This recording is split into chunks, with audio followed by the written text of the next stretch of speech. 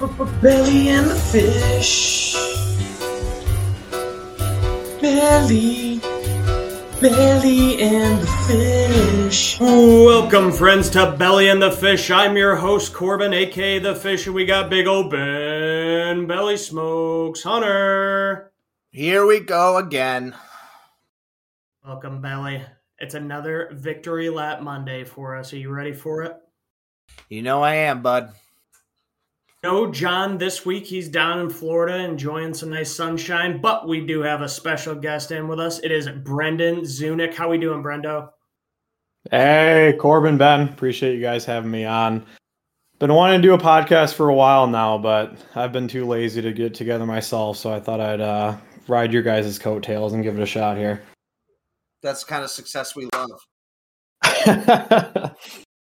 Yep, and you couldn't have picked a better one, honestly, because Isaac week one got the Chiefs. Big Mart had a bad one after the Seahawks, but we have a bounce-back win to discuss this week. So, Oh, absolutely. How long have you supported the Lions your whole life? I know you're from the east side. Being in the Metro Detroit area my entire life, I'd like to call myself a lifelong Lions fan, but quite honestly, I don't think I really got into them until about high school. So, a couple years into the Stafford era, I was much more into college football growing up.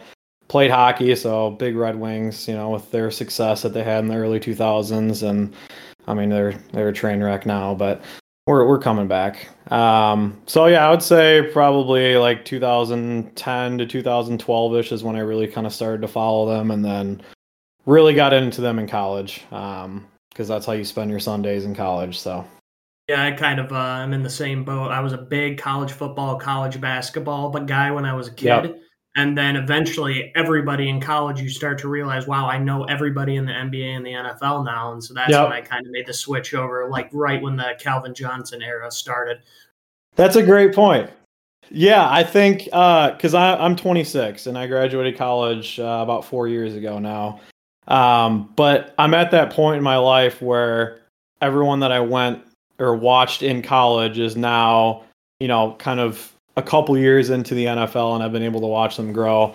The first thing that came to mind, which is a bad one now, was Corey Davis. He was a superstar at Western when I was there, and we went 13-0 and then lost the Cotton Bowl against Wisconsin. It was a heartbreaker, but overall it's a fantastic season to be at Western. Anyways, got really into watching him, when he was on the Jets, even though that was, again, another train wreck, but he just retired, which was a bummer. But I guess long story short, that's what really got me hooked on the NFL the last few years, especially, is just knowing those names throughout college, watching them kind of grow in the NFL. And that's exciting because I like kind of the personal aspect of sports, getting to know the players and, the storylines and everything. I like that kind of stuff.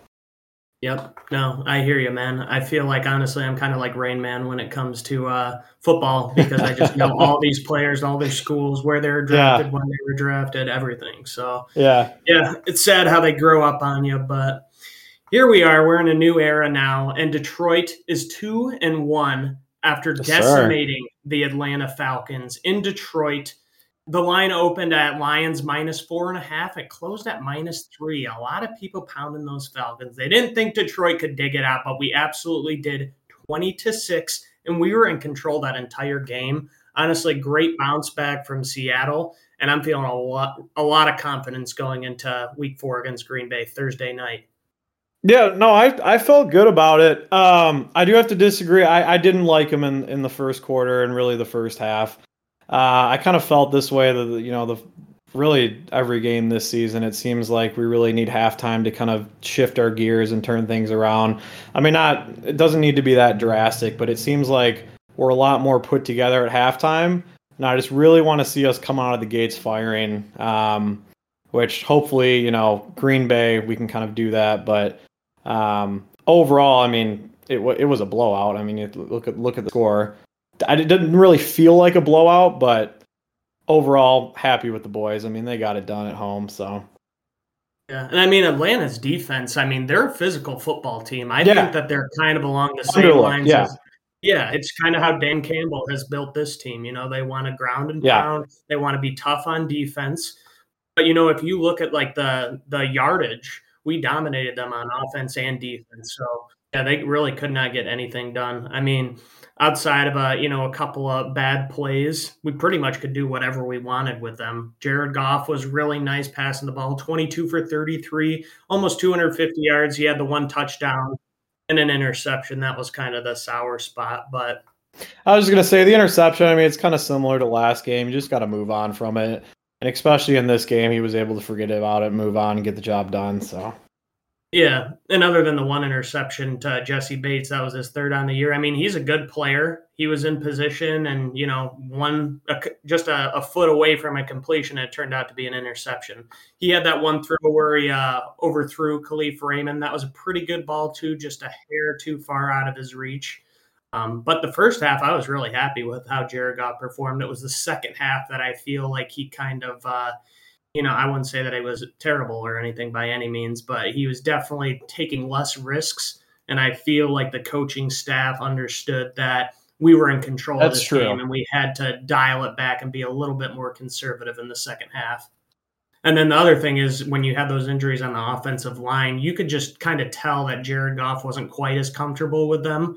I mean, he was pressured, I think, 9 times that game, and he was getting hit as well. So, I mean, I can understand why he didn't quite trust Colby Sorsdale, the 5th-round rookie who's just filling in for his first game, and he's been taking snaps at guard, first time back at right tackle since college. So I could see why he was a little quick to get the ball out of his hands. Yeah, I mean, obviously our injuries going into this game had a big impact on the Vegas odds, but I didn't feel like we were really missing that many people in terms of how we looked on the field. I mean, just looking at this 0 sacks on Goff for that bandage of an offensive line that we had out there. I mean, you got to be pretty happy with that, right? Mm-hmm. Yeah, I was. And then he also had his Michael Vick moment. Oh yeah, how about that? First one in his Lions career. I didn't know that. I thought he for sure had one, but Ben Johnson is just a magician out there, absolutely hoodwinked the defense. They did not have any tape on it. So, yeah, he pulled that one out when he needed to. But no, he looked great. I love the play call. The other interesting thing was that he only completed passes to 4 different wide receivers, and one of those was Gibbs. He had 1 catch for 2 yards. So it was pretty much Khalif Raymond, Sam Laporta, and Amon-Ra St. Brown. Those were Goff's 3 targets in this game. So he didn't really use a lot of options. He didn't really need them. So I can't complain about it. Just a couple of things to clean up, but far from his best game. Yeah, it's looking like I forgot about Raymond because, I mean, I was going to comment and just say it was the St. Brown Laporta show. That's at least what it felt like. But, yeah, Raymond, 4 receptions, 6 targets for 55 yards. Can't complain about that. But, I mean, you're looking at Sam Laporta, 8 receptions, 84 yards, 11 targets. St. Brown, 9 receptions, 102 yards, 12 targets. I mean, we know who our guys are. Yeah, I thought all 3 of those guys had great games, and it's really nice to see Khalif a little bit more involved in the offense instead of just special teams. Yeah. A little bit of disappointed, though, our utilization of Gibbs. 2 targets. Going into this season, I really thought we were going to kind of expand our offense with him and in our screen games and just passing game overall. I guess I'll try and stay on track to this game only, but it seemed like at least yesterday – it was noticeable Montgomery was not in the game. A little hypocritical about my comment earlier, but I think the running backs at least where I noticed our missing player with Montgomery, because we're using Gibbs with, before the first couple games, it was always Gibbs outside, Montgomery down the middle, but we kind of had to fill that in. And it was noticeable because Gibbs seems a lot more comfortable busting one outside than he does running up the middle. Yep, I totally agree. Although I do think that he looked a lot more comfortable between the tackles. There was a couple of run plays where you do see him cut it up inside, and that's been one of my bigger criticisms of Gibbs so far. But, like you said, you want to see him more involved in the passing game, but at the same time, he still got close to 20 touches, 17 carries, the 1 catch, he had the 2 targets, so he's right around 20. So his usage didn't really increase this game, but at the same time, I feel like the coaching staff thought that we were doing pretty well and we don't need to bust out all of our tricks in this one game when we have a pretty substantial lead and we felt pretty strong going up against this opponent. a lot of the thought process too. I mean, someone like Gibbs, you're looking at him long term. You don't want to just overuse him in his first season in the NFL, risk an injury, something like that. I have a lot of buddies who, are complaining about his usage, want to see him involved more. But I mean, you got to think this is a 17 game season. We want to see Gibbs for a couple of years on this team, especially if he continues to perform the way that he's been. So I don't know. People just got to be a little bit more mindful of that, especially with stars. Think back to like last year with Aiden Hutchinson. Took him a couple games to get going. People started to lose hope, but just give the rookie some time. Then you got Laporta, who just turns that all around and says, "Here I am." Exactly. Yeah, Brian Branch too. All the rookies look great on. Brian Branch, man, what a game for that kid. That was awesome. He had Bijan's number the entire game. I loved his post-game comment about knocking off the helmet too. That was great. That was great. Fuck it, I'll take the flag, he says, quote. He's perfect. That really endeared him to Detroit and to the fans. I love it. We'll get into Brian Branch a little bit. I think we got a lot to discuss about him. But yeah, we already mentioned our receivers, Amon-Ra and Khalif Raymond. They were, really the only two receivers of any significance. But then Sam Laporta finally had his coming out party. And I said it last week too. I want to see him a little bit more involved in the intermediate and deep passing game. Jared Goff finally hit him. Yep, that was a beautiful little half boot to the left. Just hit him on that post route right down the middle. I think I said that was the exact route I wanted to see him run. It was beautiful. You know what it reminded me of? Think back to a play last year with another rookie of ours. J-Mo? Oh, yeah. It looked like the exact same play. Yep. That's probably the play that's designed for J-Mo when he comes back. But Laporta's been looking good. Yeah, absolutely. Yeah, I mean, I think there was a little bit of a busted coverage there. But there was another play that he got a first down because he got hit at 2 yards to go. And there was 6 or 7 guys trying to take him down. He was still going, and then the offensive lineman pushed him over. Yeah, it was a thing of beauty. So, I mean, he's real tough. He had some good blocks. There was one block that I saw today on a Gibbs run. Gibbs ended up getting lit up after it, but Laporta's block was really nice. So, yeah, he's just a two-way tight end. And as a rookie, I mean, you don't really see them come out of their shell and have that early of success. But, I mean, he's setting records for rookie tight end. So I like how we're using him. And when J-Mo comes back, dare I even say it's going to be a 3-headed monster for Goff. How's Laporta looked run blocking? That's something I haven't really paid attention to. Have you? Really nice, actually. There's 3 blocks that I can point to in all 3 of our games where he set up the run. But this Gibbs one, I mean, he had this nice wham block where he pulled over and kind of hit the defensive lineman and just blew him up. And Gibbs had a nice big hole. The linebacker came flying across. It wasn't Laporta's assignment and smoked Jahmyr Gibbs. But at the same time, he did make the play. And then the same with the Chiefs and the Seahawks. He had both of the key blocks to set up David Montgomery's touchdowns on those plays. So he's been doing it all, man. He's looking really, really nice. Okay. Well, that's good to know because I'd love to keep the one tight end look as much as we can. And I mean, that would require him to be a good, run blocker. So something I want to pay a little bit more attention to, especially with J-Mo's return, Mm-hmm. Exactly. But I don't mind him getting, 8, 9, 10 targets a game. I mean, he's making the most out of his opportunities. Oh, me neither. So, yeah, absolutely. But I would say probably the low point on our offense was our offensive line. Definitely not our best performance. It wasn't just in pass protection. It was in the run game too. Sure, we've got Vaitai and we have Taylor Decker out for a second straight week. But we started off with Matt Nelson, and he absolutely sucked, and I was cursing him for that chop block in the first quarter. Then he goes down, and I'm like, damn, okay, now we got Dan Skipper off the practice squad. Fuck, maybe I wish that I had him back. And then Dan Skipper goes down after a drive or two, and we bring in Colby Sorsdale, making his rookie debut at right tackle, a position that he hasn't practiced since college. He's been exclusively guard throughout all of camp. I didn't know that. Yep, he was a liability to say the least. He gave up a couple of pressures on Goff, including that one where he got hit really, really hard, smoked by Bud Dupree. He just got pancaked, and Bud Dupree came down for a free hit on Goff. So he's got some stuff to clean up, but at the same time, for his very first NFL game, just kind of thrust into action. He did all right. There was definitely a couple of plays where you got to clean it up, and it's going to be a good learning experience for him. I mean, he was super stoked just to have the opportunity, so he took it in stride, and hopefully we'll have Taylor Decker back for next week. That's all I'm going to say about that. Yeah, I think I should throw out a quick disclaimer here. I was driving back from Tennessee yesterday, so I had the game on the radio and just kind of had my phone set up on the console, so I wasn't able to kind of really dissect the game how I usually do. But anyway, my overall impressions were, yeah, the offensive line wasn't what it should be. Obviously, that's a huge strength of our team. That's, why we've won 9 straight last year and continue this momentum into this season.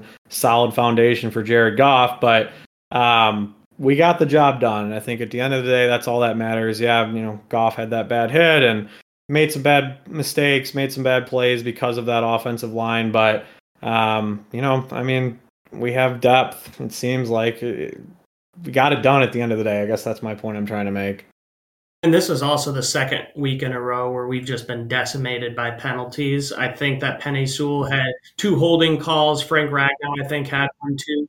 Those are 2 Pro Bowl, borderline All-Pro guys who know better than that. And I mean, I trust them to clean it up, but at the same time, that really hurt us. I have some of the penalty numbers, and we'll get to that when we talk about the coaching staff here. But yeah, not the best performance from our offensive line, but like you said, Brennan, we got it done, so I can't complain with it. We did just enough. Goff had a fairly good amount of time to complete whatever pass that he wanted, even though half the time he was just going with his first or second read because Amon-Ra or Khalif Raymond had no issue getting open, and then you got Laporta to add on to it too. So let's talk about the stars of the show. And that is Aaron Glenn and our defense. Oh, what a bounce back. And just night and day. What a difference 1 week can make. I mean, you go and look back at the Seahawks game, and it's what? This is exactly what I said was going to happen. Belly, I literally said, yes, it was a terrible game. We need to learn from this and bounce back. I'm with you. Yes, last week you guys were all ready to burn them at the stake. No. I literally said, I am not there yet. Everyone freaks out. He has a good game against the Chiefs, and he has a bad one at the Seahawks, and now he's on the hot seat. And I said he's not there yet, and he just proved why. Dan Campbell lit a fire under his ass. He lit a fire under all the defensive players' asses, and they showed out. All across the board, it was just a great performance. I think it was our defensive line and our linebackers' best start so far. Sure, we've only had 3 games. Defensive backs looked all right as well. Let's just talk about some of these players here individually, starting on the defensive line. I can't tell who is really better, the defensive line or the linebackers. I'll probably give it to the D-line this one. Starting with Aleem McNeil, I brought him up last week saying, maybe he's not ready to take that next step. He doesn't really have any of those dominant performances that, you wish that you would see from a 3-tech defensive tackle.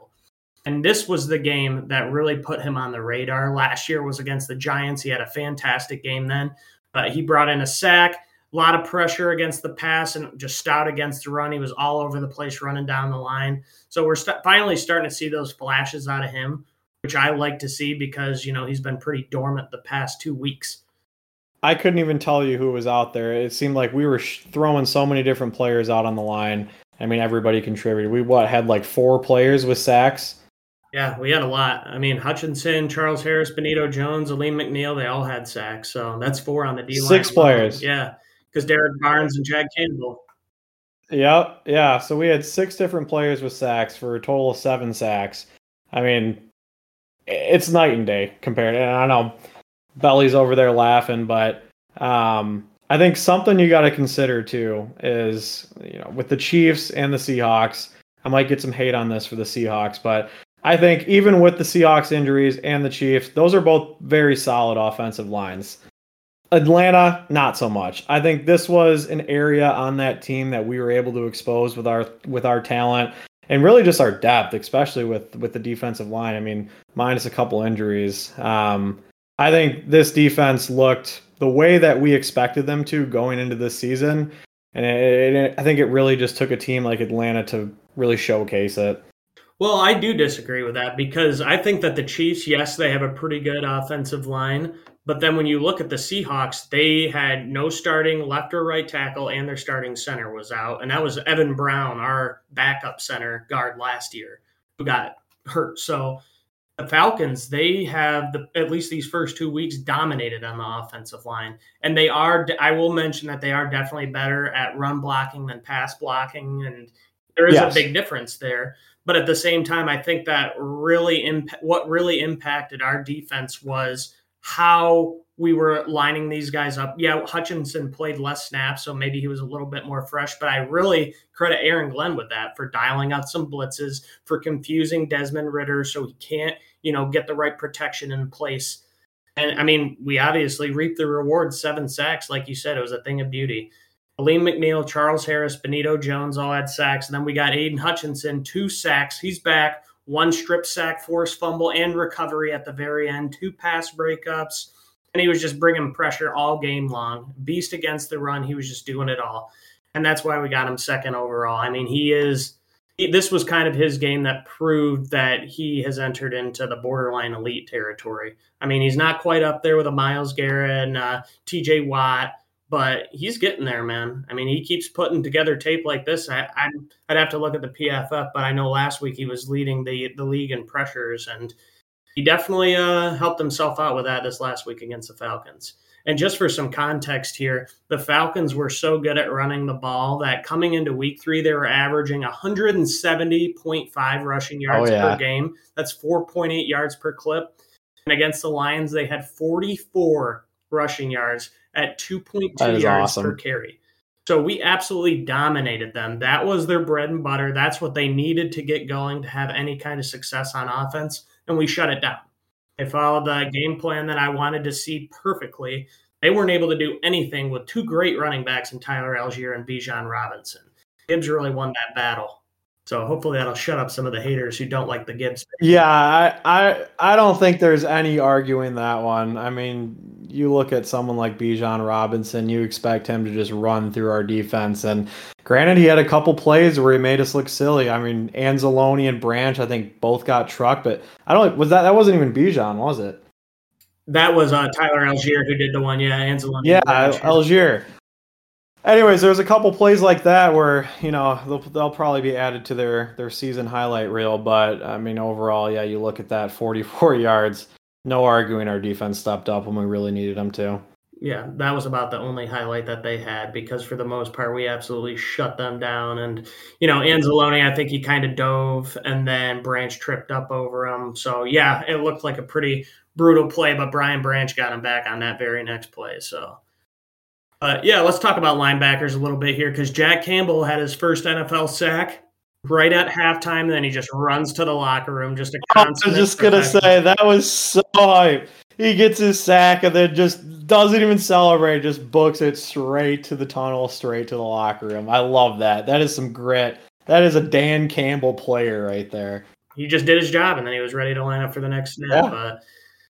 He's a football guy. That was nice to bring it into halftime. You didn't really notice him in the pass game, which is good. Yep. And then, I mean, again, there weren't a whole lot of opportunities, just because Desmond Ridder, it wasn't exactly slinging it all over the field by any means. But all of our linebackers were sideline to sideline. Alex Anzalone had some nice tackles. He finished with 5. Derek Barnes had a sack as well. But the one guy in the linebacker crew who's kind of started to stand out is Malcolm Rodriguez, the Hard Knocks darling from last year. He had a good special teams tackle, maybe 1 or 2, but he's clearly the worst linebacker in this group at this point, and he's just getting exposed in coverage. I mean, quarterbacks are starting to pick on him, and he's not wrapping up, he's not making tackles, and it's pretty much an automatic completion. And, best case, he just wraps him up for no gain. But it's been 3 games in a row where I'm like, why are we even giving him these snaps when we have Jack Campbell, Alex Anzalone, and Derek Barnes, who have all been very productive? So that's one thing that I can't really wrap my mind around right now.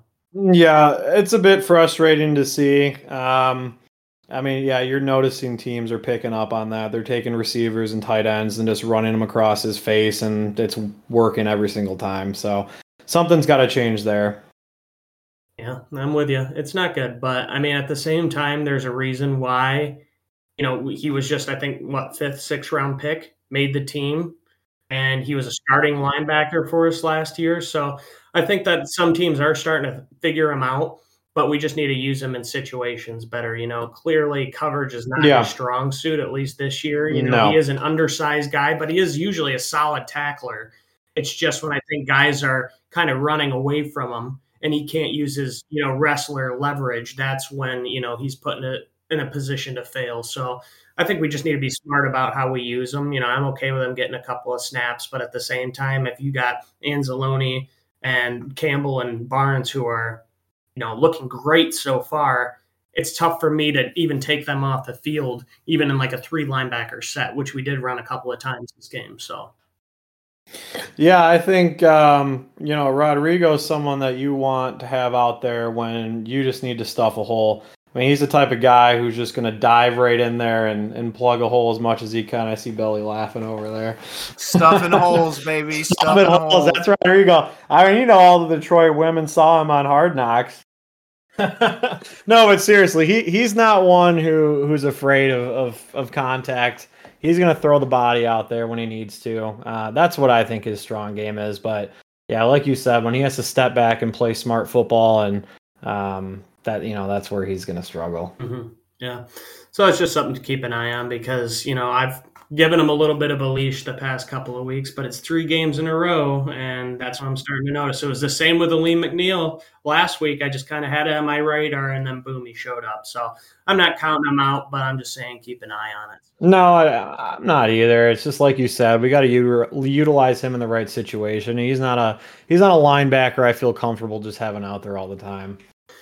Well, let's move on to our defensive backs here, and we'll just start off with a bang. Brian Branch, holy shit. We already talked about him a little bit, but that... Welcome to the league. Yeah, well, I think he already had the INT for the touchdown, the pick six, so pick six. You can't even take that back. Yeah, And, you didn't really notice him as much in the Seattle game, but he just came back in a storming fashion, 11 tackles, 3 tackles for a loss in the open field, 2 pass breakups. I mean, he was doing everything, led the team in tackles. I mean, is he the best player in the world at this point? I really can't say that he's not.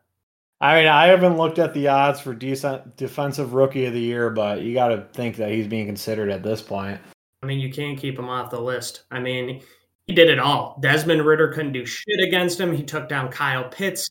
He smoked Bijan a couple of times. He smacked Tyler Algier. I mean, those are powerful runners. And I mean, Desmond Ridder, obviously not like a bowling ball by any means, but at the same time, there was just no worries when it came to an open field tackle. And what really impresses me on how quickly he can diagnose those plays, sniff it out, and then just go and make the tackle.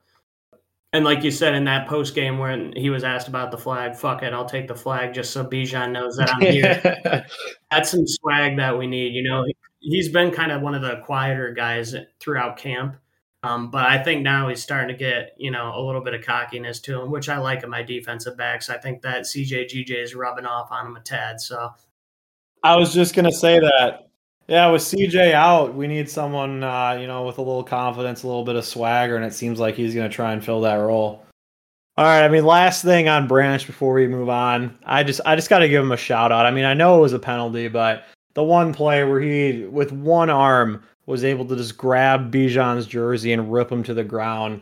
I mean, Bijan's 6 foot 215, and someone like Brian Branch just to throw him and ragdoll him like that. I mean, we're hyping this kid up. It sucks that was a penalty. I didn't think it was a horse collar, but I guess the rules changed. You can't grab above the nameplate, but quite honestly, I loved it. I thought it was a great play. Unfortunately, it was a penalty, but I got to give the kid some credit. I agree. I think both of the penalties on him were weak, honestly, because he didn't grab the collar. He didn't grab like the side, like under the shoulder pad. They said that you can't grab him around his nameplate. Like, I'm not denying he grabbed his jersey and pulled him down. There's nothing wrong with that. You can grab a player's dreads and pull him down, but you can't grab onto the back of a jersey. Like, that's bullshit. I don't get it. And then also on his helmet-to-helmet contact with Bijan lowered his head right into him. like, what are you supposed to do about that? So I thought that was bullshit, but he has that fuck it attitude, and so do I about it. I mean, at that point, the game was pretty much signed, sealed, and delivered, so it doesn't really matter to me. But I just couldn't believe it when I saw Bijan's helmet rolling across the turf. Holy shit, was that awesome. I know the Falcons haven't exactly played any world beater defenses, but, just to be able to stop him. I mean, if we can stop the Falcons and their rushing attack, there's not a lot of teams in the NFL who could really, do something like that to us. And, I've said it for a while, but the last time we struggled in run defense was against the Panthers, and we have shut down everybody else for probably like 16 games straight when it comes to running the football. So it's very encouraging to see just another great game, a nice statement game for Aaron Glenn to get us back on track. And then our safeties, we had Tracy Walker and Afatu Melifonwu filling in. Kirby Joseph missed week 3 against the Falcons. And then obviously CJ out for the season with a torn pec. That news broke right after we finished recording last Monday. So Tracy Walker, glad we didn't trade him because he is an easy starter to sub in. He did drop 2 interceptions, but he did have a big hit on Jonnu Smith, who just leveled him. You like to see Tracy come down with those balls. And then, I kind of joked like, okay, yeah, we're going to be fine. We got Tracy Walker filling in and Afatu Melifonwu. Like, what could go wrong? And I was just kind of joking like, we're fucked with Afatu Melifonwu. But honestly, I thought the same thing. I talked some shit about Afatu Melifonwu, but he backed it up, and he actually looked pretty fucking good. He had a tackle for loss and a pass breakup. He had some nice hits. He was one of the highest PFF graded players on the Lions defense. So he had a hell of a game, honestly. I think it was his second career start, and the first one he got pulled like due to an injury. So it was nice to see him step up. Don't know if I want to roll the dice against the Packers with him starting at safety. So hopefully Kirby will be back, but still really good job when we needed him to step up. And then last but not least, we got Jerry Jacobs, kind of the sour spot again. He's getting killed in coverage still, gave up a couple of completions and there wasn't a lot to go around. And then he's also getting really grabby drawing these DPIs. So that's my biggest problem with him. I've noticed that in the first 2 games also. He's just... yeah, a little bit too grabby. Not really. He's playing too tight on his receivers and drawing a lot of penalties. I do love how physical he is. Like, he's a great tackler most of the time. And, he's good in man coverage, but that's going to get you every now and then. And it is. It's the type of shit that kills the Lions. Mm-hmm. Yeah, it just seems like the past 2 weeks it's been right in our face for big plays or big penalties. So, yeah, he's got some stuff to clean up. But Emmanuel Mosley, he's been limited through last week and today in practice. So hopefully we could be getting a first look at him possibly as soon as Thursday. We will see about that. But let's wrap up this Falcons game talking about our coaching staff here, starting with Dan the Man Campbell. And pretty perfect game from him. I agreed with all the punts and the field goals when we took them. There was one where we were 4th and goal with 5 yards to go, and we took the points because I think that Dan Campbell understood that this isn't exactly a prolific offense that's built to put up points quick. So we took the points when we could. We didn't give them a good field to run their offense on. Actually, no 4th down attempts at all this game. You obviously got to clean up the penalties. 10 for 119 yards. There was a huge disparity between us and the Falcons. I don't have their numbers right in front of us, but we definitely were we got screwed over by some penalties, and a lot of those were self-inflicted. I'm not saying that it was the officials by any mean, but outside of that one challenge on the Tracy Walker interception where he kind of tried to pinch it between his legs, I thought it was a great game overall, and he obviously got the boys juiced up and ready to go after that Seahawks loss. Yeah, I don't think you can really blame Dan for that challenge. I mean, it was most likely someone upstairs, and he had to make a quick decision to trust that call. And obviously, we at home saw that was not even close. But overall, pretty happy with Dan. Didn't seem like he was making any questionable decisions. No 4th down attempts. That's interesting. I'm looking for 4 for 14 on 3rd down. I don't know if that's Dan or Ben, but I'd like to see that a little bit higher. We tied Atlanta on that stat line, but yeah, I mean, overall, I think I think the coaching staff was fine. Aaron Glenn obviously really stepped it up from last week, but nothing more to really say there. And with Aaron Glenn, I think that the thing that he did was just changing how our defense was built against this matchup. Like I mentioned, with the linebacker blitzes against the pass rush, we had Derek Barnes and we had Jack Campbell pick up some sacks. We ran some one safety looks that was actually surprisingly effective. And, a lot of that has to do with the Falcons' inability to throw the ball. We held them to no touchdowns, just made them settle for field goals, even when they were in our territory. And I thought he absolutely righted the ship. It was a dominant performance and something that he needed to do to silence the haters. Yeah, absolutely. Last but not least, not a lot of note for Ben Johnson. I thought he was a lot more conservative and methodical in his play calling than he normally is. He definitely sprinkled in some of those shots downfield. We would just pound the ball, then play action. I like that. That's a good key to success there. The one problem that I had with Ben Johnson was when Colby Sorsdale was in, we were running the ball to the right side.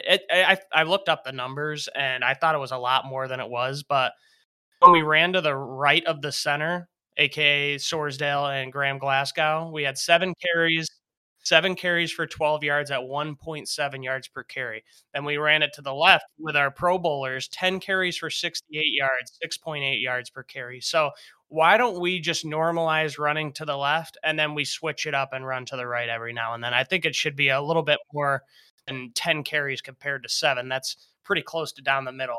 I'd say more of like a 12 and 4 would be a little bit more acceptable for me. So that's the one thing is let's just use, what we've got. If they can see it coming, good luck. Good luck stopping Penei Sewell and Frank Ragnow and Jonah Jackson on the left side. Like, I don't care if that's the strong side and that's where they're stacking them. Make them put 4, 5, 6 guys over on that side. Then we can bounce it to the right where we actually have an advantage. Yeah, I think really going into this game, it seemed like the mindset was probably just to play as conservative as possible against a team like Atlanta. They're coming off like a 7-10 season last year. This is a team that we should beat. I don't know much about their offseason outside of picking up Bijan. So I really do think everyone's mindset was to play as conservative as possible, play fundamental football. We didn't see a lot of trick plays. I think we're suiting up for next week. Green Bay is that's really what's on our radar, right? Mm-hmm. It absolutely is. So let's put this one in the rear view mirror. We're 2-1, and we've got a big challenge coming up Thursday night football. So let's move on to our game ball and our burning bag of dog shit, and then we'll really just put the clamps on this Green Bay Packers team. So who's getting your game ball this week, Belly? It's got to be Sam Laporta. That was the touchdown that I loved the most out of all of them. He's looking good to start the season. Hopefully he keeps that rolling through the season. Yeah, you liked it more than Jared Goff's boot out to the left? Just dangle Calais Campbell? I must say that I did. Okay, that's fine. I know you got a bias for tight ends. And then I'll do John's as well since he's not here to speak for himself. John's given the game ball to the rookies because they all look so legit. And he's not wrong. Funny way to phrase it, but yeah. They all look so legit.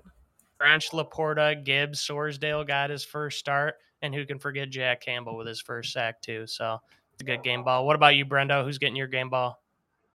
Yeah, I think for me, I got to agree with you guys. I think it's pretty clear Branch and Laporta are just no longer reaches when we're talking about the draft. But since that was what everyone else said, I got to give credit to that skeleton crew of an offensive line. 0 sacks on Goff, and then our defensive line, 7 sacks on Riddler. So I'm going to go with both our O-line. The Riddler! Batman villain suiting up for the Falcons. Get out there, Riddler.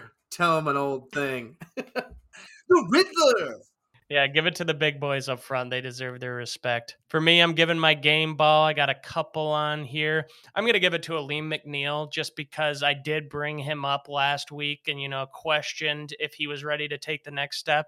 And he's back on my radar now. He had a great game against the run, against the pass. He was looking really solid. So Aleem McNeil, I rescind what I said last week. My questions have been answered. You can stay friend. And now the burning bags of dog shit. Belly, who's getting the burning bag? It's got to be the Riddler. He looked like absolute dog doo-doo, man. It was not a good game for him. I think they've been relying a little too heavily on the run because he looked like he could not throw a thing. Drake London was supposed to be full of promise, especially after a solid rookie campaign. And aside from touchdown, he's just not producing. So I'm putting the whole burning bag on the Riddler. Yep, fuck the Riddler. We don't have to see him again. And then for John, Florida for not allowing sports betting. So since he's on vacation, I guess he wasn't able to log any bets. So John likes to flex how many units he's up so far this year. And I guess he's going to have to kick the can down the road and move on to week 4. And he picked a bad week to miss out on betting. I'll get to that in a minute here. But who's getting your burning bag of dog shit, Brendan? Yeah, I think for me, it's got to be Malcolm Rodriguez. I just personally think he's a liability. Like kind of what we talked about, he's a situational player.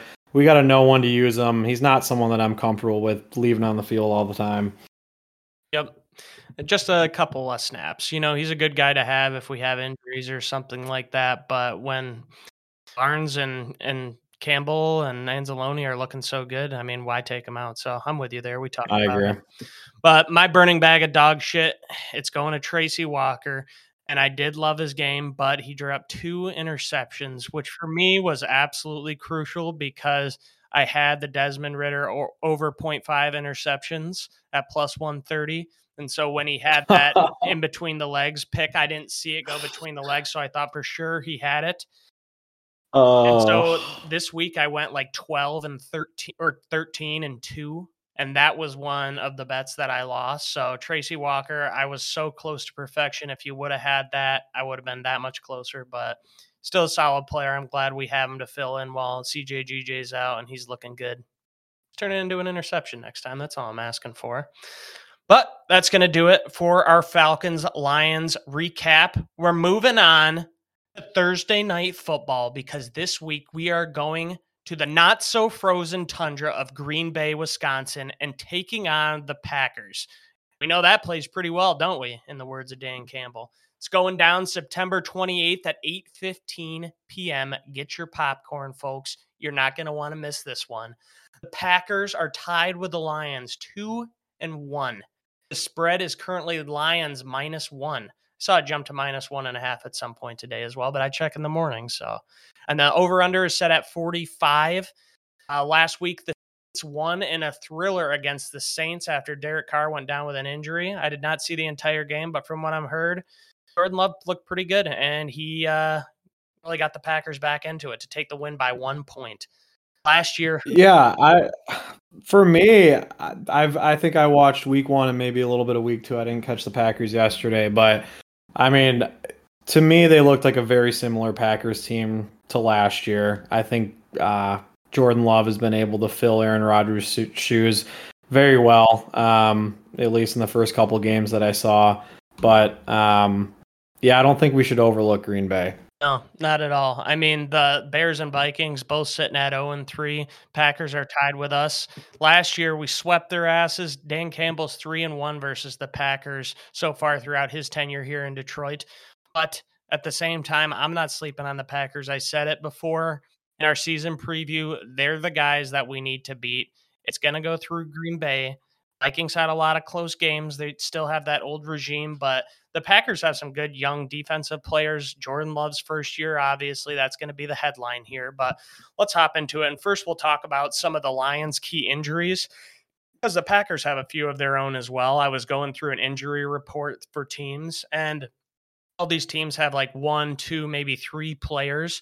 The Lions have 8 players on their injury report, and the Packers have 9.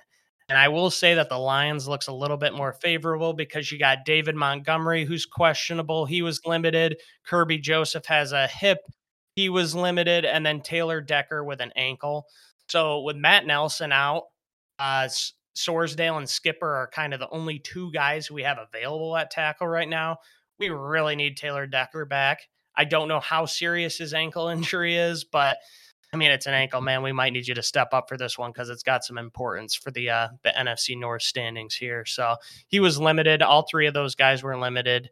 David Montgomery it's kind of weird. It's just such a weird injury, a thigh bruise. Gibbs looked good in the second half versus the Falcons, but Craig Reynolds and Zonovan Knight just can't replace Demo. And for a physical game that we want to play against Green Bay, we really would like to see him back. It would help us a lot. Yeah, I really hope there's not more to the Montgomery injury. It seems like a weird thing to keep you out, but who knows? I'm not a doctor. I said the same thing about Amon-Ra when he hurt his toe and then he went out in the fourth quarter due to cramps. Personally, I feel like they were probably working on that toe a little bit more, but yeah, I think the biggest one for me is the king of the Packers, Mr. Kirby Joseph. I hope he can continue his dominance over them with their new quarterback, Jordan Love. Yep, he's got 3 interceptions in 2 games against the Packers. And as good as if he was against the Falcons, I really don't want to roll him out against Green Bay because, I mean, Kirby is just a ball hawk. He's the guy that you want back there. Tracy Walker is a very similar player too, but I really just want Kirby, honestly. I don't want to roll the dice for another week, even though the Falcons did beat the Packers. It's Jordan Love. It's a rivalry. I don't want to have any excuses. So the more the merrier. Like I said, the Packers do have some issues of their own. Jordan Love started off his first 3 games without his number 1 wide receiver, Christian Watson. Aaron Jones and David Bakhtiari, starting left tackle, have been out the last 2 games as well. As much as I hate to see it, Jordan Love has been looking pretty okay so far. Yeah, definitely an upgrade from Desmond Ridder. And he doesn't have the best completion percentage, but he is taking relatively good care of the football. He has 1 fumble and 1 interception on the year so far, and he's getting it done with his legs too. I think they ran him 9 times last week against the Saints. Oh, wow. Yeah, he's still settling in, but, I've seen some throws where he just kind of gets rattled and panics, throws the ball away, which I think has a lot to do with his low completion percentage. There was one play I saw where he was getting chased down, and then he just kind of turned and had like little Bambi legs is what the tweet that I saw was, and he just kind of chucked it like as far as he could, trying to get it out of bounds. So yeah, I will say he's not looking at this moment like a Brett Favre or Aaron Rodgers, but he can put the ball in the air, and his receivers, even without Christian Watson, are looking good. So if they go another week without Christian Watson, I mean, any injury is going to help us out, Yeah. Romeo Doubs, solid. We all know Jaden Reed, former Spartan, very well. They got 2 new rookie tight ends in there as well, so a very young receiving core. But he does have some solid options, so it does kind of scare me a little bit. And then Aaron Jones, too, he's had a hamstring injury. He went off week 1 against, who did they play week 1? The Bears. But he's a huge threat in the receiving game, too, so I'm not taking him lightly and as a running back or as a receiver. So he's got some options that he can throw to. It just depends on who's going to be available. But even if Aaron Jones can't go, they still got A.J. Dillon, and I've never been the biggest fan of A.J. Dillon. He's just kind of, like he's 240, 250 pounds. He's a big bruiser of a running back. But, that's kind of really all he does. And he hasn't really been very effective without Aaron Jones in there as the change of pace guy. It's kind of like when we had Swift and Jamal. Yeah, it's kind of the tandem that they run there.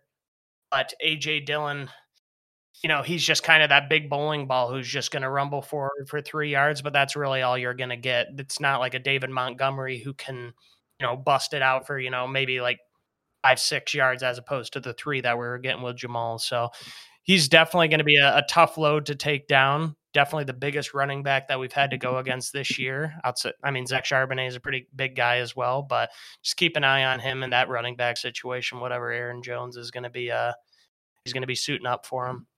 Well, I'm banking on him staying cold because I just dropped him in fantasy to pick up Thielen. So, well, Thielen's looking really nice too, and with Andy Dalton, Red Rocket going out there. Oh, Red Rifle. I feel like I made that mistake last year too. Called him the Red Rocket. But we got Romeo Doubs, who's been stepping up. He's a second-year receiver out of Nevada. He had a really nice touchdown grab against the Saints that I saw. So a lot of potential, but I mean, if you're putting Cam Sutton on Romeo Doubs, I like that matchup. Cam Sutton on Christian Watson, then you got Jerry Jacobs on Doubs. Maybe I don't like that quite as much.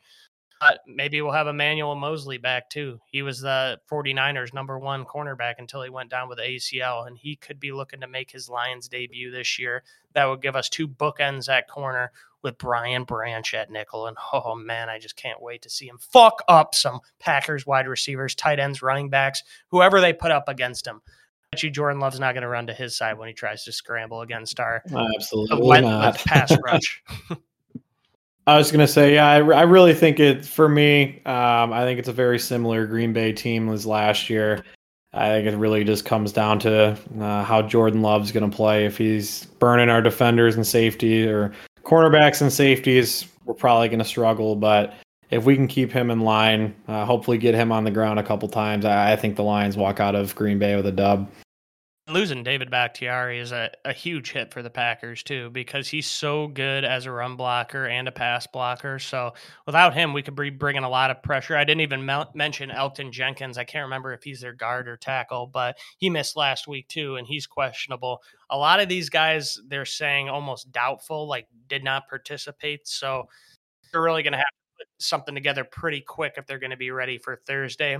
It just makes me wonder, like maybe the Packers sat all these guys against the Saints because they knew they had a big matchup against the Lions. And that makes me think the same for us. Maybe we sat Taylor Decker and Kirby Joseph to give them, just a couple more days before we take on the Packers here. So we will wait and see, keep an eye on that, see who's in and out.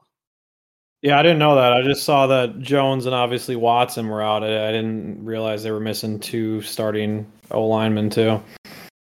Yeah, we'll have to see. I mean, maybe we luck out and, everyone has injuries. I know that the Chiefs had it. We've had it.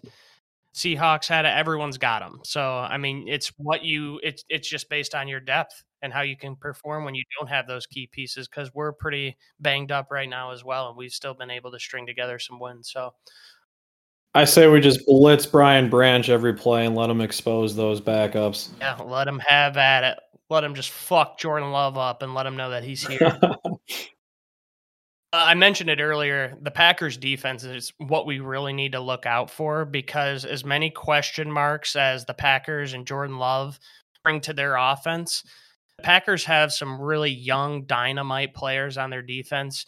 Jair Alexander has been their CB1 for the past, 6-7 years, one of the best in the league. He was out last week against the Saints with a back injury.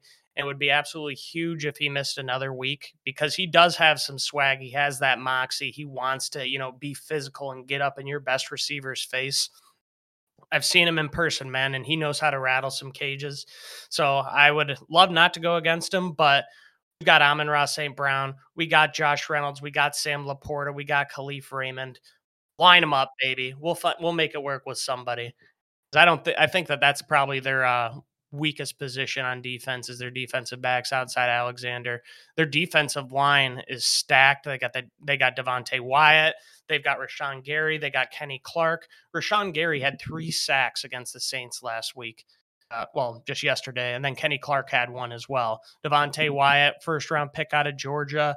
Quade Walker is another linebacker they got out of Georgia 2 years ago. And then they got the rookie Lucas Van Ness, too, kind of the last of the blue-chip Hawkeye players. We got 2. Packers got the last one in Van Ness. So, defensive line and their linebacking core look really good. Devondre Campbell, their other starting linebacker, he left the game in the Saints with an ankle injury. So that's, 5-6 key guys who are out right now for the Packers. Even if 3 of those guys don't play, that's going to be huge. So definitely not taking them on at the Packers' full strength, but then again, they're not taking on us at our full strength either. So let's get to some score predictions here. Belly, how do you see this one going down? I picked the Packers over the Lions because if I don't, no one else will. You cocksucker. I saw you had Lions in the doc at first, and you changed it just to be a contrarian. Well, yeah, otherwise the show would stink. All right, John's got Lions 21-20. Good man, John. What about you, Brennan? I know that Vegas has Lions as a 1.5 point favorite, but I think Lions are going to come out to Lambeau and just absolutely stomp the Packers. I got them at 28-13 Lions. A little while ago, you just said don't sleep on them. Now they're getting stomped. Yep. Oh, don't sleep on them, but they are getting fucking stomped. And I agree with you, Brendo. I got the Lions winning 27-17. Get an alternate spread going on there. Lions -6.5. Get yourself a payday. But let's move on here. We're getting into some of the belly segments here, starting with betting with the belly. Welcome back to my little corner where we place bets and see what happens. Going over last week, Corbin went a stellar 3-1, putting him at 8-4 on the year. John, myself, and Mart all went 1-3. John and I are fighting for the bottom. I'm 5-6-1, and he is 5-7. So I got a narrow lead on him. Could change in 1 week. Moving right on to this week's picks. Corbin, hit us with your favorite to start it off. I'm taking the Chargers versus Raiders. They are 4.5-point favorites. It's an interdivision game, which is always a little bit scary, but it's at home. Chargers finally got a win, rise to 1-2, and the Raiders just do not look good. I don't have any questions about the Chargers being able to put up points. I mean, if the Raiders let the Steelers drop, 20, 21 points on them, then I think the Chargers can put up over 30, and I just don't think that the Raiders have what it takes offensively to keep up with that. So I'm taking the Chargers this week. Yeah, I'm a big fan of Herbert. Jimmy G out with a concussion right now. Who knows when he'll be back? Only big story for the Chargers is Mike Williams went down for the season. We'll see if QJ can step into his shoes. For my favorite, I'm going with Philly -7 at the Commies. Philly's just a great-looking team, and after seeing what Sam Howell did this week, no thank you. Give me Philly -7. John's pick is Chiefs -9 at the Jets, which the Jets have been an absolute dumpster fire as of this season after losing Aaron Rodgers, and the Chiefs got back to form last week and absolutely throttled the Chicago Bears. Brennan, tell us about your favorite. The smart gambler in me would take Philly and the Chiefs, but listen, we got the Lions at -1.5 at Green Bay. I'm loving that line. I think the Lions just come in here, and as much as I'd like for them to dominate, I'm comfortable at -1.5. That's a logical pick. Saw that coming a mile away. Moving on, going to your dog, Corbin. Tell me about your barking dog. My underdog is the almost record-setting Dolphins and their offense going to Buffalo to take on the Bills. Another interdivision game, which does scare me, but the Dolphins are 2.5-point underdogs. They just dropped 70 on the Broncos, and the Bills has a significantly better defense, and they've got Josh Allen, who can also huck the ball too. But how can you bet against this Dolphins offense at this point? They're 3-0. I think that they're coming to bring the heat against the Bills, and just to cover 2 points, I think they could win this game outright. So I might be sprinkling a little money line on the Dolphins. Yeah, it's not a bad pick. I like them. They were absolutely electric. If you owned all Dolphins on your fantasy team, you would have scored over 200 points, which is absolutely insane. Don't hate it, but we'll see if Josh Allen can hold. Moving on to my dog, I'm going with the Rams +1 at the Colts. The Colts burned me this week on a Ravens bet, so you know what? Lightning can't strike twice. Give me the Rams and that everybody eats offense. John seems to agree with me. He also took the Rams +1 for reasons I just stated, I hope. And now moving on to Brendan's dog. See, I disagree. I think Richardson comes back and they dominate the Rams, but Colts my dog good. of the I week. agree. Yeah, I think they're sleeper.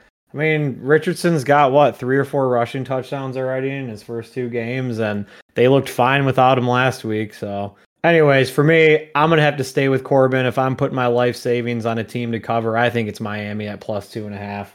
3-0 team coming off of a 70-point game. I don't know how a team like that is an underdog. Say less. Yep. Moving on to the over-unders. Corbin, hit you over. Going with the Broncos and Bears. Both teams fucking suck. But even though the Bears and the Broncos are coming off of losses, they both still put up some points. Both of their defenses are absolutely atrocious. The Bears obviously have Justin Fields, and I feel like he's reached the point where he doesn't give a fuck.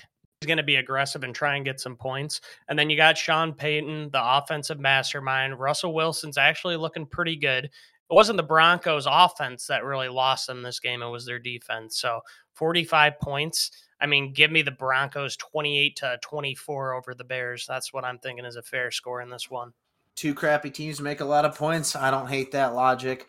Myself, I am going. So everything in my lifeblood says that the Bengals Titans will go under 42.5. Therefore, I never get these right. I'm going against what my brain thinks, just so the coin flip goes to the other side. Moving on to John's under. He's got the Dolphins and the Bills. He thinks it's going to be an absolute shootout with the way the team's offensives have been performing. And then going over to Brendan, wrap it up for the over.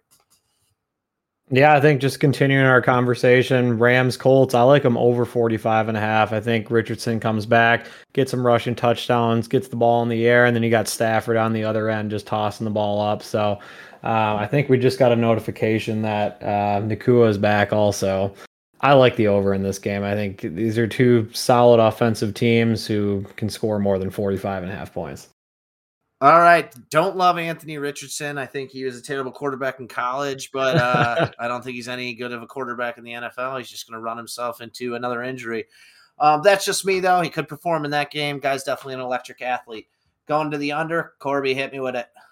Taking the Lions Packers under. As much as I'd love to see some points and drop 50 on these motherfuckers, I do think it's going to be a hard-nosed game. I think that the Lions are going to want to play a defensive style of football similar to how we treated the Falcons, because that did work well for us.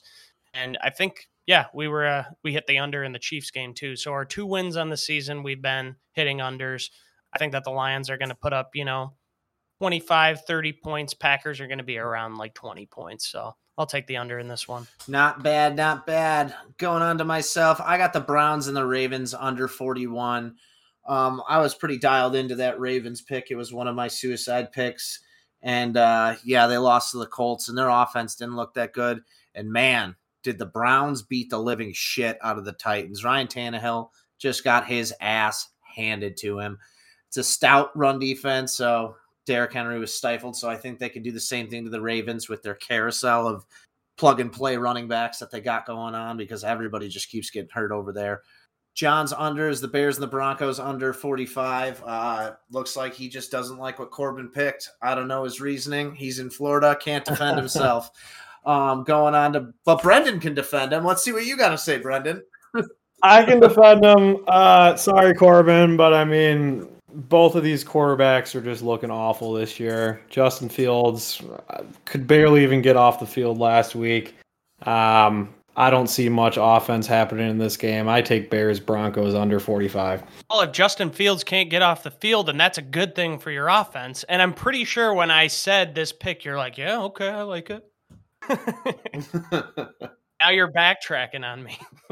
All right, let me clarify when I say he couldn't get off the field. I don't know if you saw that clip after he got smoked. He was walking back, and the player had to drag him off the field. Okay. He might even be on concussion protocol. Who knows if he even plays? And if Justin Fields is out, throw the backup in, and then they have a better chance of winning because he sucks. Okay, can't argue with that. I can spin it however way you want me to. We can keep going. Did I really agree with you on that? There's no way. Yeah, we'll check the tape, but I'm pretty sure, okay, nice. When I said 2 shitty teams equal a lot of points, you're like, yeah, that makes a lot of sense. Yeah, that's right. Me.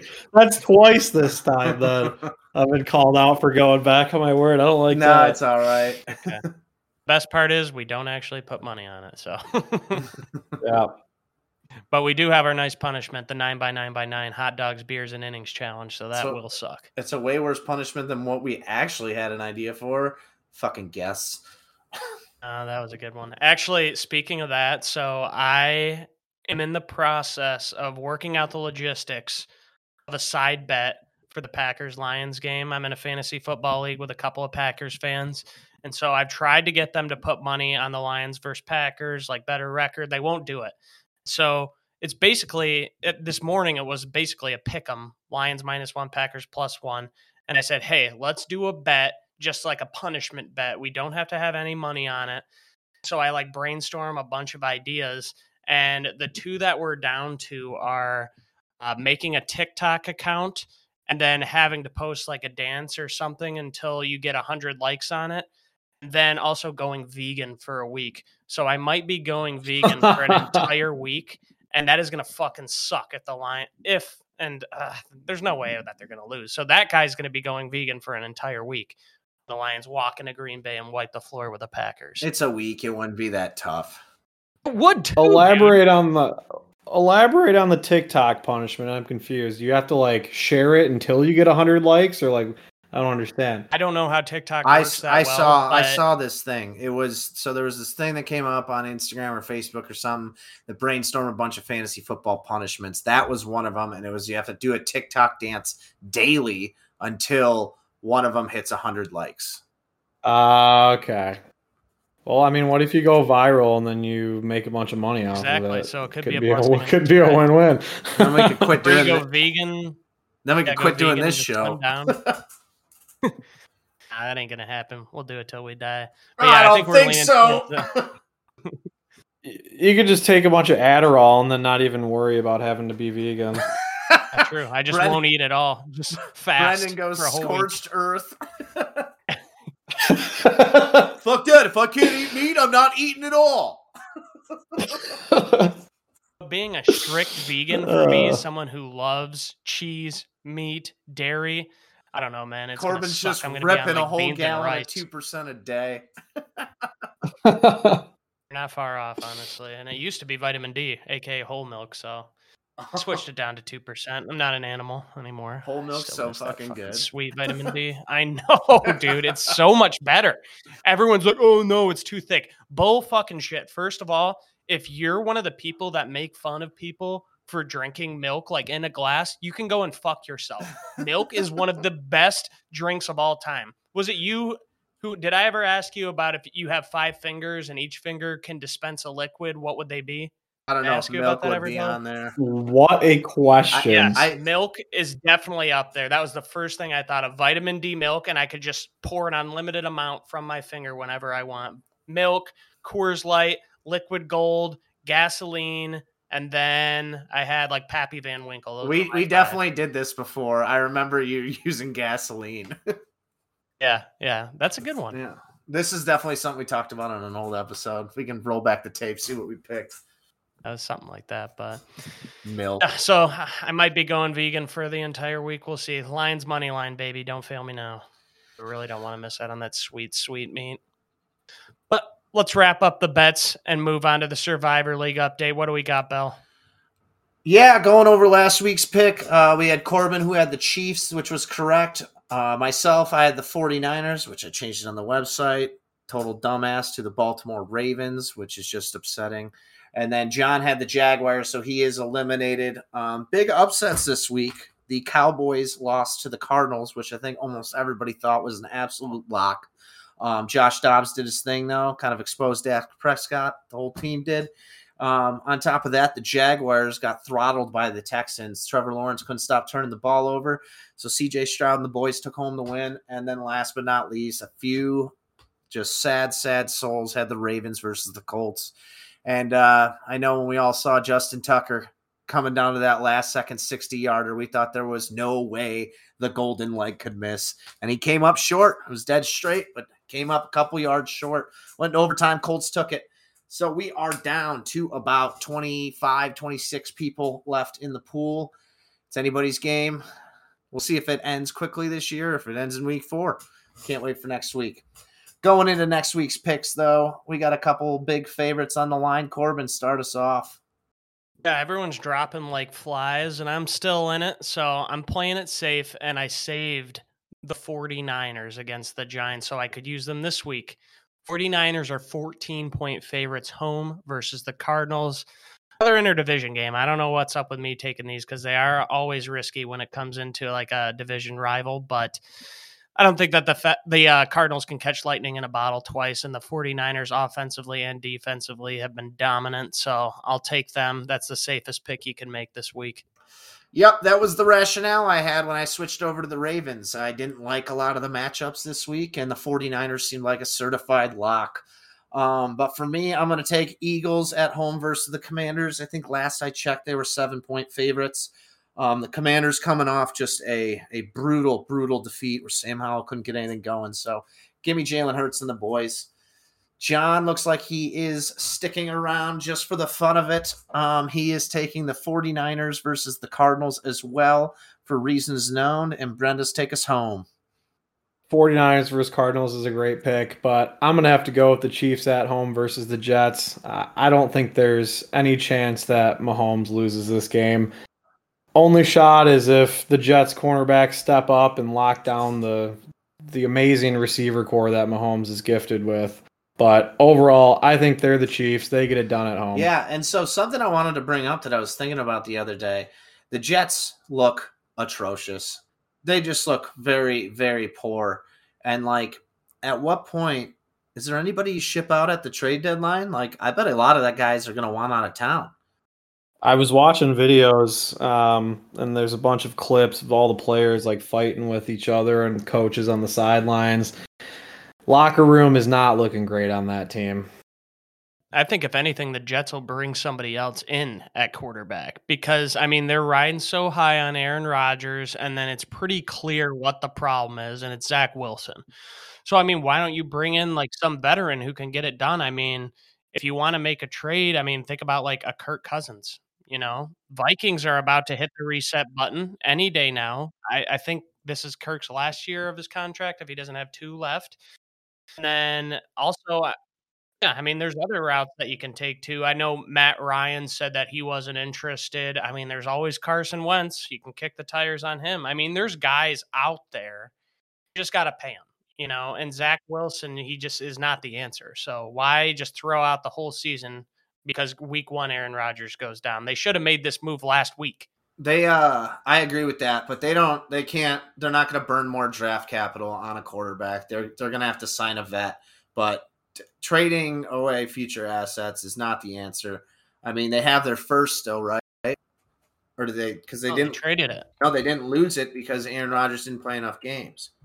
You're right. So they traded the first in 2023. The 2024th is a second-round pick. They still have their first-round pick, so they got to go quarterback. Well, the draft capital is one thing, but like, look at the Rams. They said fuck those picks, and they went out and won a Super Bowl. And the Jets seem to have all the pieces in place. Like, I'm not buying it. I took the Jets under 9.5 before the season even started, and I look like a genius now. I checked today; it's set at 6.5 now. They were at 9.5 going into the season. They were 9.5. Same with the Lions too. Wow. And everyone said that I was stupid for taking the Jets under 9.5. But from what I saw from Aaron Rodgers last year, it's hard for me to buy in that the Jets are really going to be the fucking team. And I was right. And even before the injury, but I will say that the Jets are the type of team that they know they have these pieces together. They got a bunch of young talent on these rookie deals. The problem is they got the Patriots, they got the Bills, and they got the Dolphins. If they were smart, they would just, chalk the season up to a loss and then move on to next year. Some players might not like it, but they're under contract. Maybe some veterans, they move them, but they've got, their rookies and their real, like, building blocks locked down. Quinnen Williams, Garrett Wilson, Breece Hall. I mean, they've got plenty of pieces that they can still build around, so. That's a good point. Yeah, we'll see what happens. I do want to say, too, for John's sake, he has 2 brackets in the Survivor League. So he is technically dead on the show, but he is very much alive in real life. So he's still got 1 bracket in it. And that's going to wrap up the Survivor Corner. Wait, speaking of Survivor, do you know it starts this Thursday? Wednesday? Survivor in real life. Boy, I got to get the text out. I'm ready. And it's a 90-minute episode all season. I heard that. And I'm pumped. Yeah, we are in for an absolute delight. I've never watched it. Oh my God, you're missing out, dude. It's fucking awesome. We do a pool, so it starts with 18 people.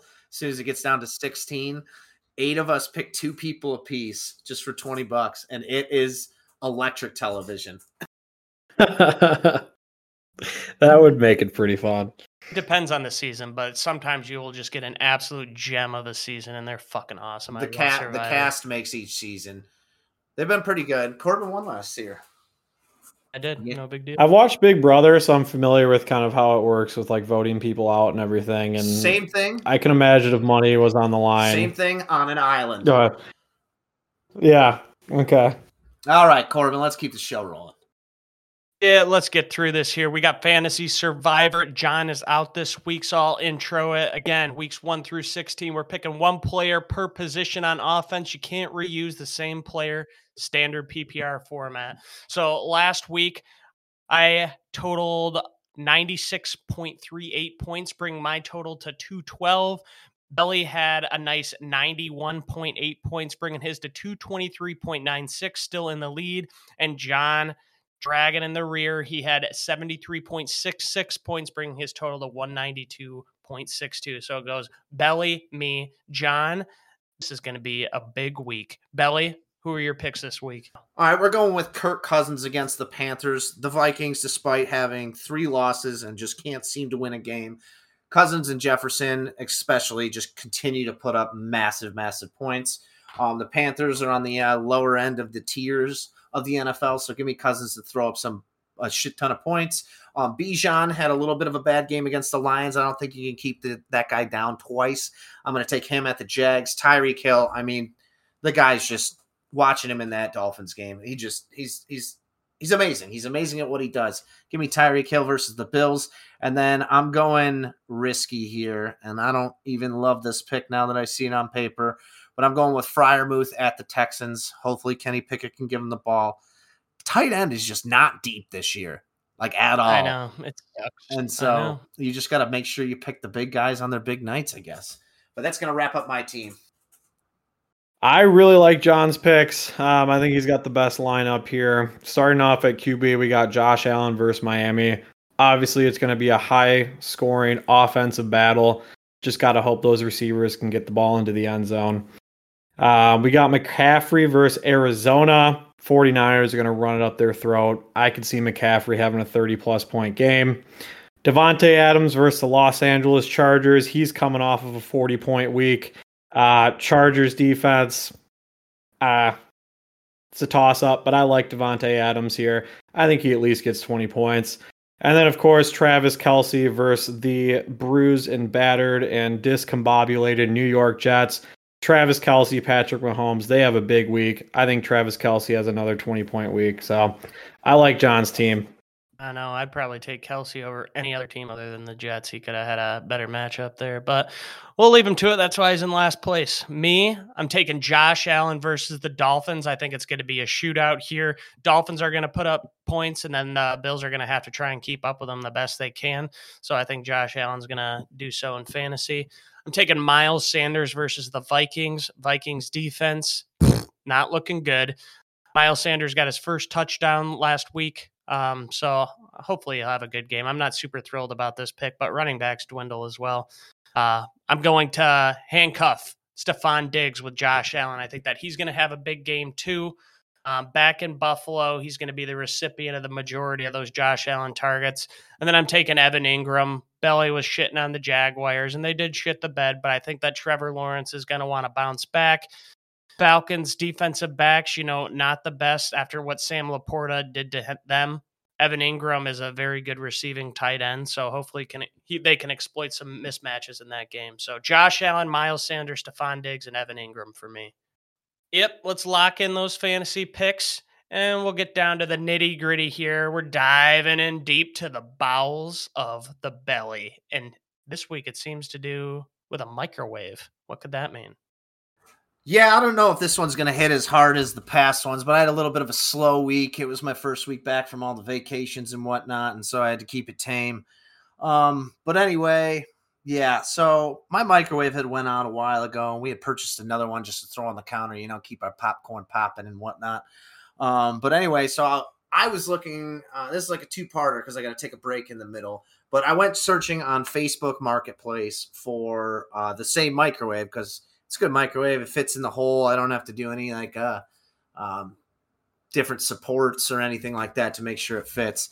Have you ever tried to buy anything off Facebook Marketplace is my starting point. All the time. And for the love of God, how hard is it to answer a simple question? And this is not the first time this has happened to me. My washing machine broke right when we first moved in. I put on my washing machine free at curb, come pick up. You would not believe the amount of offers I got. People would be like $25. Hey, $50. I'm like, Just get it. Just take it away. And I got probably like 6 offers, and they were like lightning, and I just listed it as free. So I don't understand that. So this whole microwave thing, people would take a picture and just say like a GE microwave, and I'd be like, hey, can you please send me the model number? It's normally on the inside of the door. And one lady responds back, 25 inches wide, 16 inches tall. And I go, well, thank you for that information. I appreciate it, but can you tell me what the model number is? And then she's like, oh, bless your soul. And I'm like, just give me the model number. I stopped talking to that lady. Well, you're asking them fucked up questions. Who the fuck asked for a model number of a microwave, you weirdo? Any sane person that doesn't want to drive out to grab something that ends up not being the one you need. It's right fucking there, dude. She gave you the measurements. That's all you need. You think that lady knows how to measure? She doesn't know how to use the internet. She doesn't know how to use a ruler or a tape measure. You're asking all these fucked up scientific questions, dude. They don't want to go and look and search for one person who's probably going to ignore them when they might have like 20 suitors for their nice microwave already. Not me. I always respond. They should see in my profile picture that I'm a very approachable individual. Billy's like, I'm in the market for the Panasonic microwave oven with inverter technology, model number EC042A5C. No, it was the GE microwave, model number JVM6175-2K2ES. I think that's it. Yeah, do you have the owner's manual? Otherwise, I'm not interested. I'm going to need the problem is that they make one, mine is the 1.7 cubic foot, and they make one that looks identical to it at the 1.6 cubic foot. So you know what? I had to know what I was buying. Anyway, none of this matters because I got my hands dirty and I popped that bad boy open to see if I could fix the microwave. I'm pretty handy. I just do not fuck with electricity. It's just not my thing. I just feel like I'm going to mess something up and the whole house is going to be on fire here before we know it. So I popped it open, and you should have seen the look on my face of just I deflated when I got it open. I was like, I have no idea. So I probably watched maybe 30 YouTube videos. I looked through the manual. I Googled manufacturing parts for at least 2.5 hours, only to have the epiphany today that I was looking up the wrong part. Wow. So it was like these two pieces that connect, and then I was like so worried about the wire portion, which was still fine, but the thermostat piece was the one that's broken. So I just kept trying to replace them both. And so I got the little thermostat piece that you plug shit into, but then I realized the cord's okay. It was just that connector. So today I plugged it into the new thermostat because I couldn't find the cord. I was contemplating like stripping the wire and rewiring it, which we all know that would have turned out just so poorly. Turn your house down. Yeah. All because I didn't want to spend the money on a new microwave. So I plugged it in today. Sure enough, she's humming and ready to go back in the wall. Love it. Yeah. Well done, Belly. You're just an electrician. I actually had a kind of similar microwave story where I tried to fix it too. So I go on this auction site, and I mean, they have everything. I mean, microwaves, they have power tools, they have lawnmowers, they've got rugs, like every fucking household item that you could ever imagine. So my mom needed a new microwave. So I bid on this microwave for her and I got it. And like they have electronics too. So they like power test them and make sure they turn on and work and everything like that. So like 90% of the time they're perfect, brand new. You just get them at like a 70% discount. And then that other 10% of the time they're just fucked up. Like I got a lawnmower one time, a Ryobi lawnmower, and it was the wrong model. I should have confirmed the model. You should have looked up the model number. They gave me the wrong kind of lawnmower, even though the one that I had bid on and won was actually a better one. So you just return it. No big deal. So I get this microwave, I drop it off at my mom's, I put it in, I plug it in, it powers on. I didn't try and like test it. So like the next day she calls me and said, yeah, that microwave like doesn't work. And I can't remember the exact issue, but whenever like it doesn't actually heat up the food, it makes a noise, but it doesn't heat it up. And so like I went over like the next weekend and like took a look at it and tried to figure it out. And the thing is like this thing would turn on when the door is open, but you don't hear like the normal sounds of a microwave. It would make a little sound, but it wouldn't actually turn on. And so like I would just try and hit start, and I just felt like a bad headache. And I feel like I was actually getting microwave just trying to fix it. So I'm like, fuck this. Like I'm just bringing it back. Like I'll get you another microwave next week when the bids come. Yeah, dude. Microwaves are the evil appliance of the kitchen. Yeah, no, I barely even use it. Just get an air fryer. Problem solved. I have one of those too, but like, have you ever air fried soup? Soup? I don't know. Why would you air fry soup? No. Yeah, I don't know. That's something I. Oh, you're getting that. You need a microwave. Yeah. For. No, heat it back up on the oven. Throw it in a pan. Heat it up on the stove. Or stovetop. Yeah. 1.5 minutes or 10.5 minutes. I agree. The microwave serves its purpose. It's more efficient. It's faster. But it's if, like, I mean, for certain things, but like soup, I'm not putting that on the stovetop. Yeah, dude, it's faster. I will say stovetop popcorn is absolutely incredible. I agree. Over microwavable popcorn, I won't even go back. There's like this Amish popcorn brand that I buy. Have you ever had the Amish popcorn? They actually sell it like a lot of places. I haven't. I have Kroger over here. I don't know, man. I just buy like kernels, big thing of kernels from Kroger. You throw a little oil, you throw one in, wait for it to pop, dump the rest, and it's so good. I don't know, man. I love me a Gooders just right out of the bag. No, man. And your hands are all greasy. You're touching the remote. I mean, your remote probably looked like my forehead in the summer. I mean, no, dude. You get a little. You either have a good pair of jeans on, wipe them there on the denim napkin, or you put them on some paper towel. You could taste the difference. You got to try the Amish stovetop. Real fat kid move. Real fat kid move, and tell me if you've ever done this. Have you ever had like those bitch ass bags of popcorn that are like super unflavored, just like it's super healthy, like nothing on it? Bullshit. And then you just melt a cup of butter and dump it on there. Dude, I do that with the extra butter bags. I'll throw more butter on that bitch and a pound of salt. That's my fucking guy right there. I have not stooped that one. Literally, my popcorn just isn't even crunchy. It just melts. Oh yeah, do you ever get the piece like you didn't let the butter cool down enough and you like dump it down the center? So there's a column of just wet popcorn. Yep. Just a butter soup. Yep. Oh no. Those popcorns are absorbent, man, but they become like a wet sponge. They're still good, but you're just eating wet popcorn. Yeah. Yeah. Belly, I don't know about you, but I have like this this canister that has like 6 different popcorn seasonings in it. Oh boy, it's like a revolver of just it's like a revolver of fucking popcorn flavorings. It's amazing. I'm gonna play Russian roulette now that I have that in mind. Yeah. Fucking open up one, spin it, and then dump that bitch. See what I get. All right, we're going parm garlic tonight, baby. God damn it, I hate the ranch seasoning. Fucking cheddar again? Come on, revolver. Spin it again.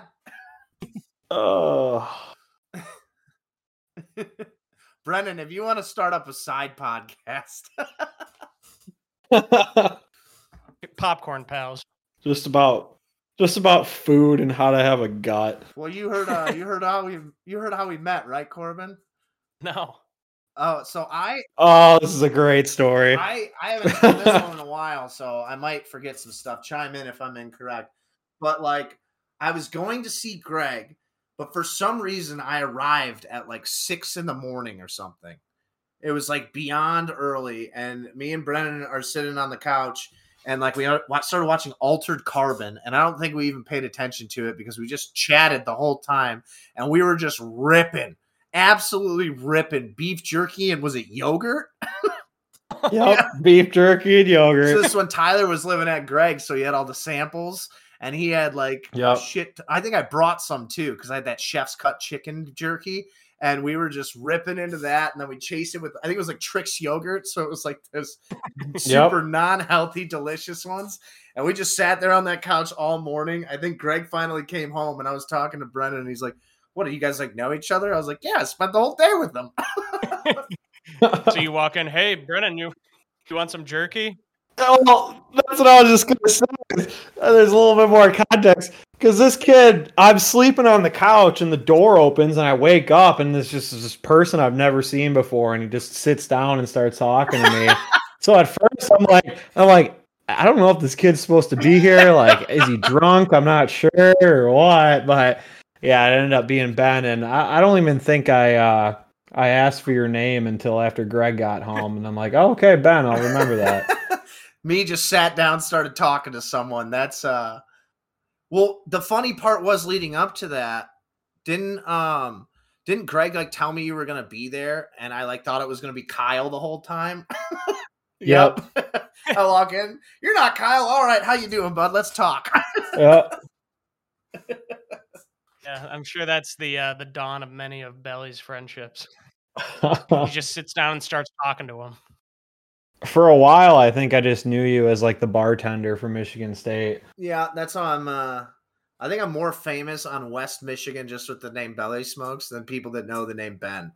Yeah, it sticks with you. It's hard to forget. Well, the one time I was at Spring Lake Country Club, and the one kid looks at me and just goes, "Belly Smokes," and I go, "What?" It was. I think his name was Chris. It was like one of Roxy's friends, maybe. I don't know. He's up north. Yeah. The kid who rocked his head off my gut, and then he was like, "Hey, what's up, man?" I was like, "Holy shit!" How do you know me? Oh, I've heard all about you. I was like, "Oh yeah, you ripped your head off my gut." Belly, I think we really built a lot of chemistry on Greg's bachelor party, just ripping 27 shirtless on the porch until 4 a.m. And then Corbin, you were there for a little bit too. Yeah. I mean, well, it was what a trip. It was because we spent so much time together during golf. That's where it started. The seed was planted. True. Yeah, isn't that when Jeff hit the house with the ball? Oh yeah. Oh God. Yeah. What a disaster. He's like, just keep driving. I'm like, the guy's staring at me. What do you want me to do?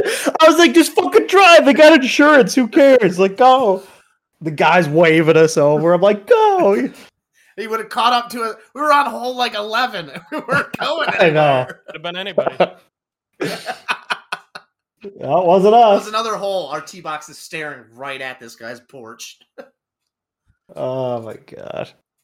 All right, well, we got some Thursday night football to watch, so let's wrap it up here. Ellie, what do you got for me this week? So I just got to ask you a question, Corbin, and that's how bad do you want it? So we've been gotten you. You still got the golfing bug? Still a big fan of the game? Just love you some golf? The itch is still there. Okay. So your golf game will shape into a new form, and it's not going to be fun for you.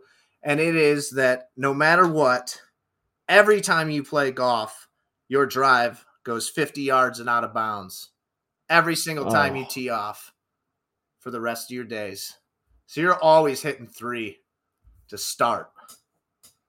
Even if I putt it? Is that not the case already? No. So just every time your first shot, boom, do right angle, out of bounds. Every single time you play. So, I mean, I won't be as worse as Brad then, at least. That one's not that bad. I just have to be a beast with my irons in my fairway. I don't know, man. That is the most frustrating thing in the world to me. I would give up the game if I couldn't keep the tee in play. That was my problem last year. So if it's 50 yards to the right, then I could just line up at a 90-degree angle then, and it'll go perfectly right. No. It goes out of bounds or out of play or unplayable every time. So you're hitting 3 off the tee to start every single hole.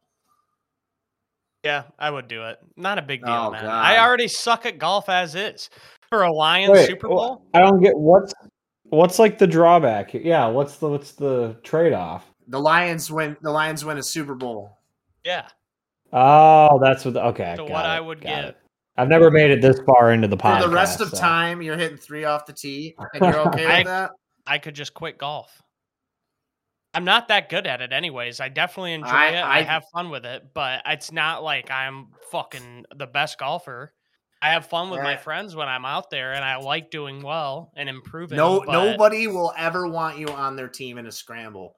Nobody will ever want you on their team in general. No, that's just sucks. then if I'm in a scramble, it's just my tee shots that are bad, but then I can make up for it with a sick iron shot. I just have to rely on my teammates to get off the tee. I don't know. In a 2-man scramble, I would never, ever, ever, ever. I would refuse to play with you.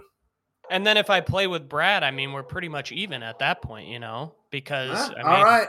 So I'll just play a fuck ton with Brad. I'll just be my go-to buddy. Also, 6-hour rounds aren't my thing. Yeah, no, I hear you. Well, I would just take an immediate drop. Well, if it's OB, I mean, I would find it, but I don't know. I would have to give up the game, and I don't want to give up the game. yeah, I don't either. But for a Lions Super Bowl, knowing that I had a hand in it just by sacrificing my golf game, which I'm a 32 handicap. Oh shit, what am I gonna do? The world's probably Go up to better a for it. 45. Yeah. Never allowed at a bloodbath again. Brutal.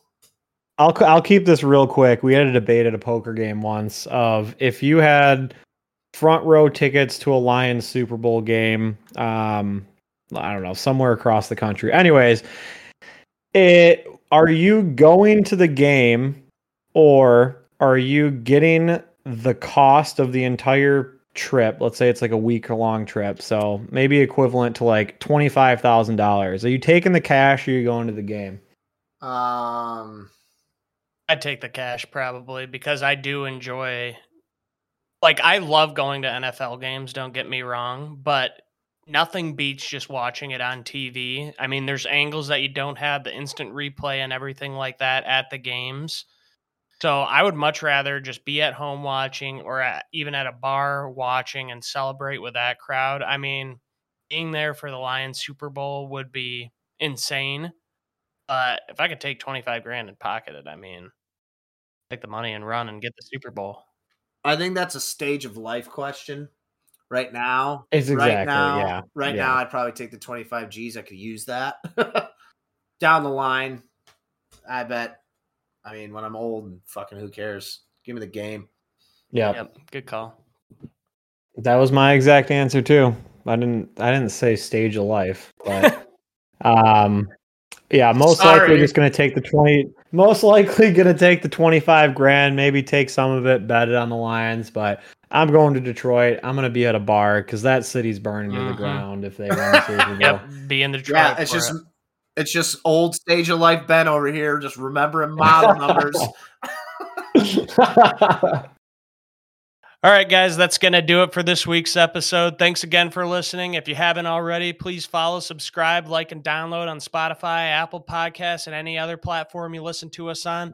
Don't forget to leave us a review. Give us 5 stars. Follow us on Twitter. I'm at Like Kobayashi. We've also got the Belly and the Fish Instagram and Twitter accounts going. Feel free to DM us some ideas or text us if you have any segments you'd like to hear. Please continue to spread the good word. Tell your friends, family, coworkers, and anyone and everyone you can think about. We appreciate the love and support, guys. Yeah, big thanks to Brennan for filling in for our other. Happy to have you here, bud, and did a great job, and I'm sure the fans are going to love you. Well, I appreciate you guys having me. Like I said, it's been something I've wanted to do for a while, so I appreciate the opportunity. Yeah. Thanks for coming on, Brennan. Appreciate it, man. With that said...